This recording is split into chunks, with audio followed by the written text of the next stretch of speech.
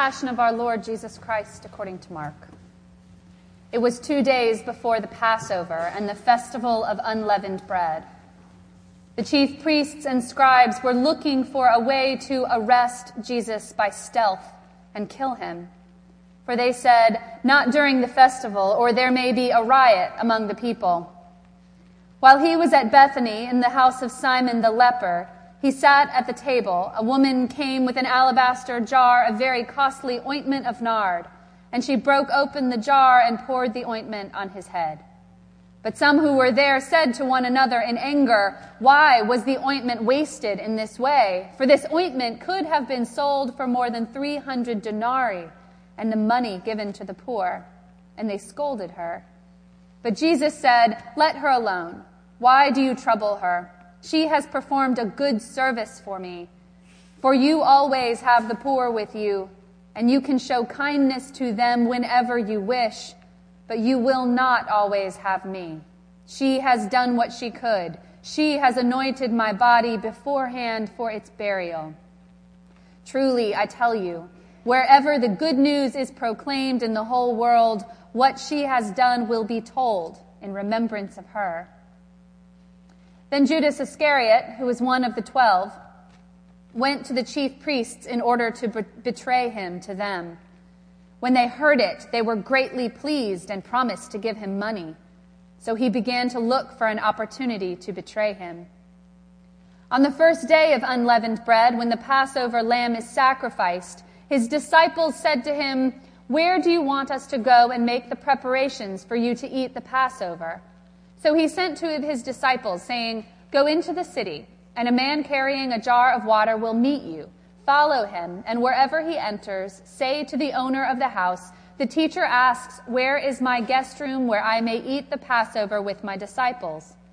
He will show you a large room upstairs, furnished and ready. Make preparations for us there." So the disciples set out and went to the city, and found everything as he had told them, and they prepared the Passover meal. When it was evening, he came with the 12. And when they had taken their places and were eating, Jesus said, "Truly, I tell you, one of you will betray me, one who is eating with me." They began to be distressed and to say to him one after another, "Surely not I." He said to them, "It is one of the 12, one who is dipping bread into the bowl with me. For the Son of Man goes as it is written of him, but woe to the one by whom the Son of Man is betrayed. It would have been better for that one not to have been born." While they were eating, he took a loaf of bread, and after blessing it, he broke it, gave it to them, and said, "Take, this is my body." Then he took a cup, and after giving thanks, he gave it to them, and all of them drank from it. He said to them, "This is my blood of the covenant, which is poured out for many. Truly, I tell you, I will never again drink of the fruit of the vine until that day when I drink it new in the kingdom of God." When they had sung the hymn, they went out to the Mount of Olives. And Jesus said to them, "You will all become deserters, for it is written, 'I will strike the shepherd, and the sheep will be scattered.' But after I am raised up, I will go before you to Galilee." Peter said to him, "Even though all become deserters, I will not."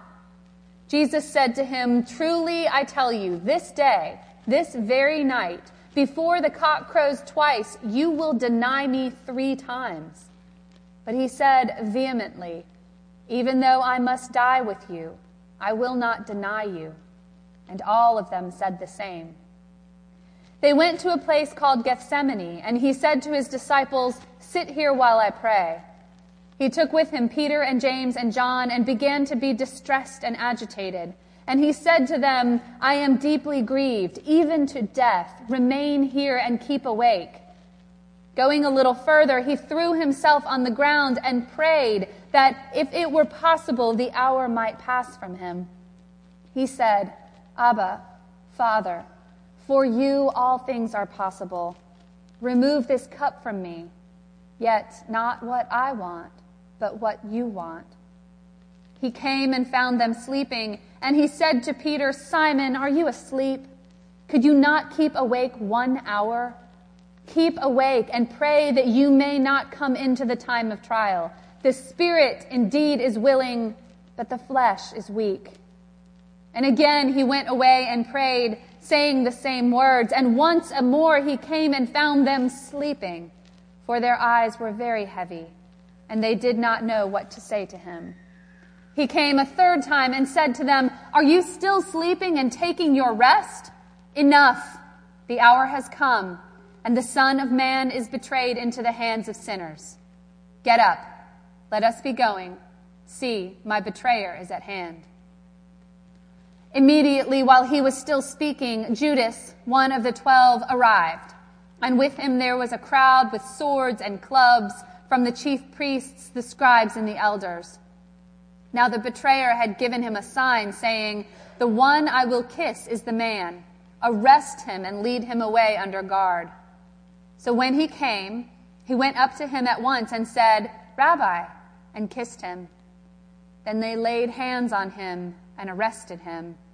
But one of those who stood near drew his sword and struck the slave of the high priest, cutting off his ear. And Jesus said to them, "Have you come with swords and clubs to arrest me as though I were a bandit? Day after day I was with you in the temple teaching, and you did not arrest me. But let the scriptures be fulfilled." All of them deserted him and fled. A certain young man was following him, wearing nothing but a linen cloth. They caught hold of him, but he left the linen cloth and ran off naked.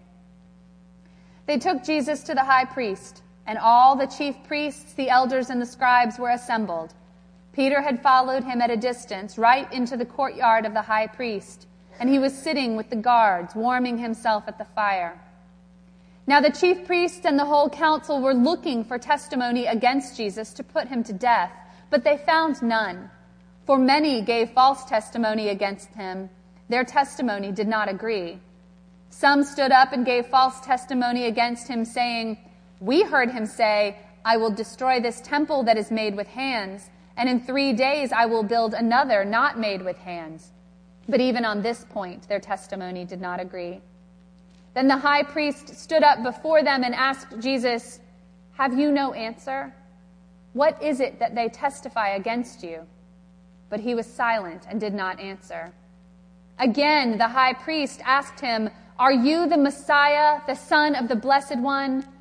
Jesus said, "I am, and you will see the Son of Man seated at the right hand of power and coming with the clouds of heaven." Then the high priest tore his clothes and said, "Why do we still need witnesses? You have heard his blasphemy. What is your decision?" All of them condemned him as deserving death. Some began to spit on him, to blindfold him, to strike him, saying, "Prophesy." The guards also took him over and beat him. While Peter was below in the courtyard, one of the servant girls of the high priest came by. When she saw Peter warming himself, she stared at him and said, "You also were with Jesus, the man from Nazareth." But he denied it, saying, "I do not know or understand what you are talking about." And he went out into the forecourt. Then the cock crowed. And the servant girl, on seeing him, began to say to the bystanders, "This man is one of them." But again he denied it. Then after a little while, the bystanders said to Peter, "Certainly you are one of them, for you are a Galilean." But he began to curse, and he swore an oath, "I do not know this man you are talking about." At that moment, the cock crowed for the second time. And Peter remembered that Jesus had said to him, "Before the cock crows twice, you will deny me 3 times." And he broke down and wept. As soon as it was morning, the chief priests held a consultation with the elders and the scribes and the whole council. They bound Jesus and led him away and handed him over to Pilate. Pilate asked him, "Are you the king of the Jews?" He answered him, "You say so." Then the chief priests accused him of many things. Pilate asked him again, "Have you no answer? See how many charges they bring against you." But Jesus made no further reply, so that Pilate was amazed. Now at the festival, he used to release a prisoner for them, anyone for whom they asked. Now, a man called Barabbas was in prison with the rebels who had committed murder during the insurrection. So the crowd came and began to ask Pilate to do for them according to his custom. And he answered them, "Do you want me to release for you the king of the Jews?" For he realized that it was out of jealousy that the chief priests had handed him over. But the chief priests stirred up the crowd to have him release Barabbas for them instead. Pilate spoke to them again, "Then what do you wish me to do with the man you call the king of the Jews?" They shouted back, "Crucify him!" Pilate asked them, "Why? What evil has he done?" But they shouted all the more, "Crucify him!" So Pilate, wishing to satisfy the crowd, released Barabbas for them, and after flogging Jesus, he handed him over to be crucified. Then the soldiers led him into the courtyard of the palace, that is, the governor's headquarters, and they called together the whole cohort. And they clothed him in a purple cloak, and after twisting some thorns into a crown, they put it on him. And they began saluting him, "Hail, King of the Jews!" They struck his head with a reed, spat upon him, and knelt down in homage to him. After mocking him, they stripped him of the purple cloak and put his own clothes on him. Then they led him out to crucify him. They compelled a passerby who was coming in from the country to carry his cross. It was Simon of Cyrene, the father of Alexander and Rufus. Then they brought Jesus to the place called Golgotha, which means the place of a skull. They offered him wine mixed with myrrh, but he did not take it. And they crucified him, and they divided his clothes among them, casting lots to decide what each should take. It was 9 o'clock in the morning when they crucified him. The inscription of the charge against him read, "The King of the Jews." And with him they crucified 2 bandits, one on his right, one on his left. Those who passed by derided him, shaking their heads and saying, "Aha! You who would destroy the temple and build it in 3 days, save yourself and come down from the cross." In the same way, the chief priests, along with the scribes, were also mocking him among themselves and saying, "He saved others. He cannot save himself. Let the Messiah, the King of Israel, come down from the cross now, so that we may see and believe." Those who were crucified with him also taunted him. When it was noon, darkness came over the whole land until 3 p.m.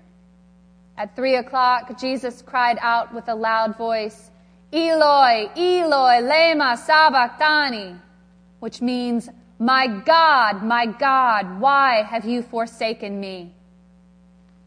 When some of the bystanders heard it, they said, "Listen, he is calling for Elijah." And someone ran, filled a sponge with sour wine, and put it on a stick and gave it to him to drink, saying, "Wait, let us see whether Elijah will come to take him down." Then Jesus gave a loud cry and breathed his last. And the curtain of the temple was torn in two, from top to bottom.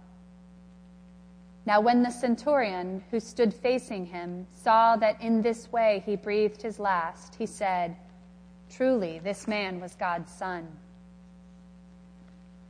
There were also women looking on from a distance.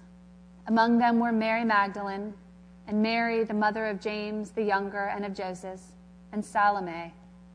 These used to follow him and provided for him when he was in Galilee, and there were many other women who had come up with him to Jerusalem. When the evening had come, and since it was the day of preparation, that is, the day before the Sabbath, Joseph of Arimathea, a respected member of the council, who was also himself waiting expectantly for the kingdom of God, went boldly to Pilate and asked for the body of Jesus. Then Pilate wondered if he had already died, and summoning the centurion, he asked him whether he had been dead for some time. When he learned from the centurion that he was dead, he granted the body to Joseph. Then Joseph brought a linen cloth, and taking down the body, he wrapped it in the linen cloth and laid it in a tomb that had been hewn out of the rock. He then rolled a stone against the door of the tomb. Mary Magdalene and Mary, the mother of Joseph, saw where the body was laid.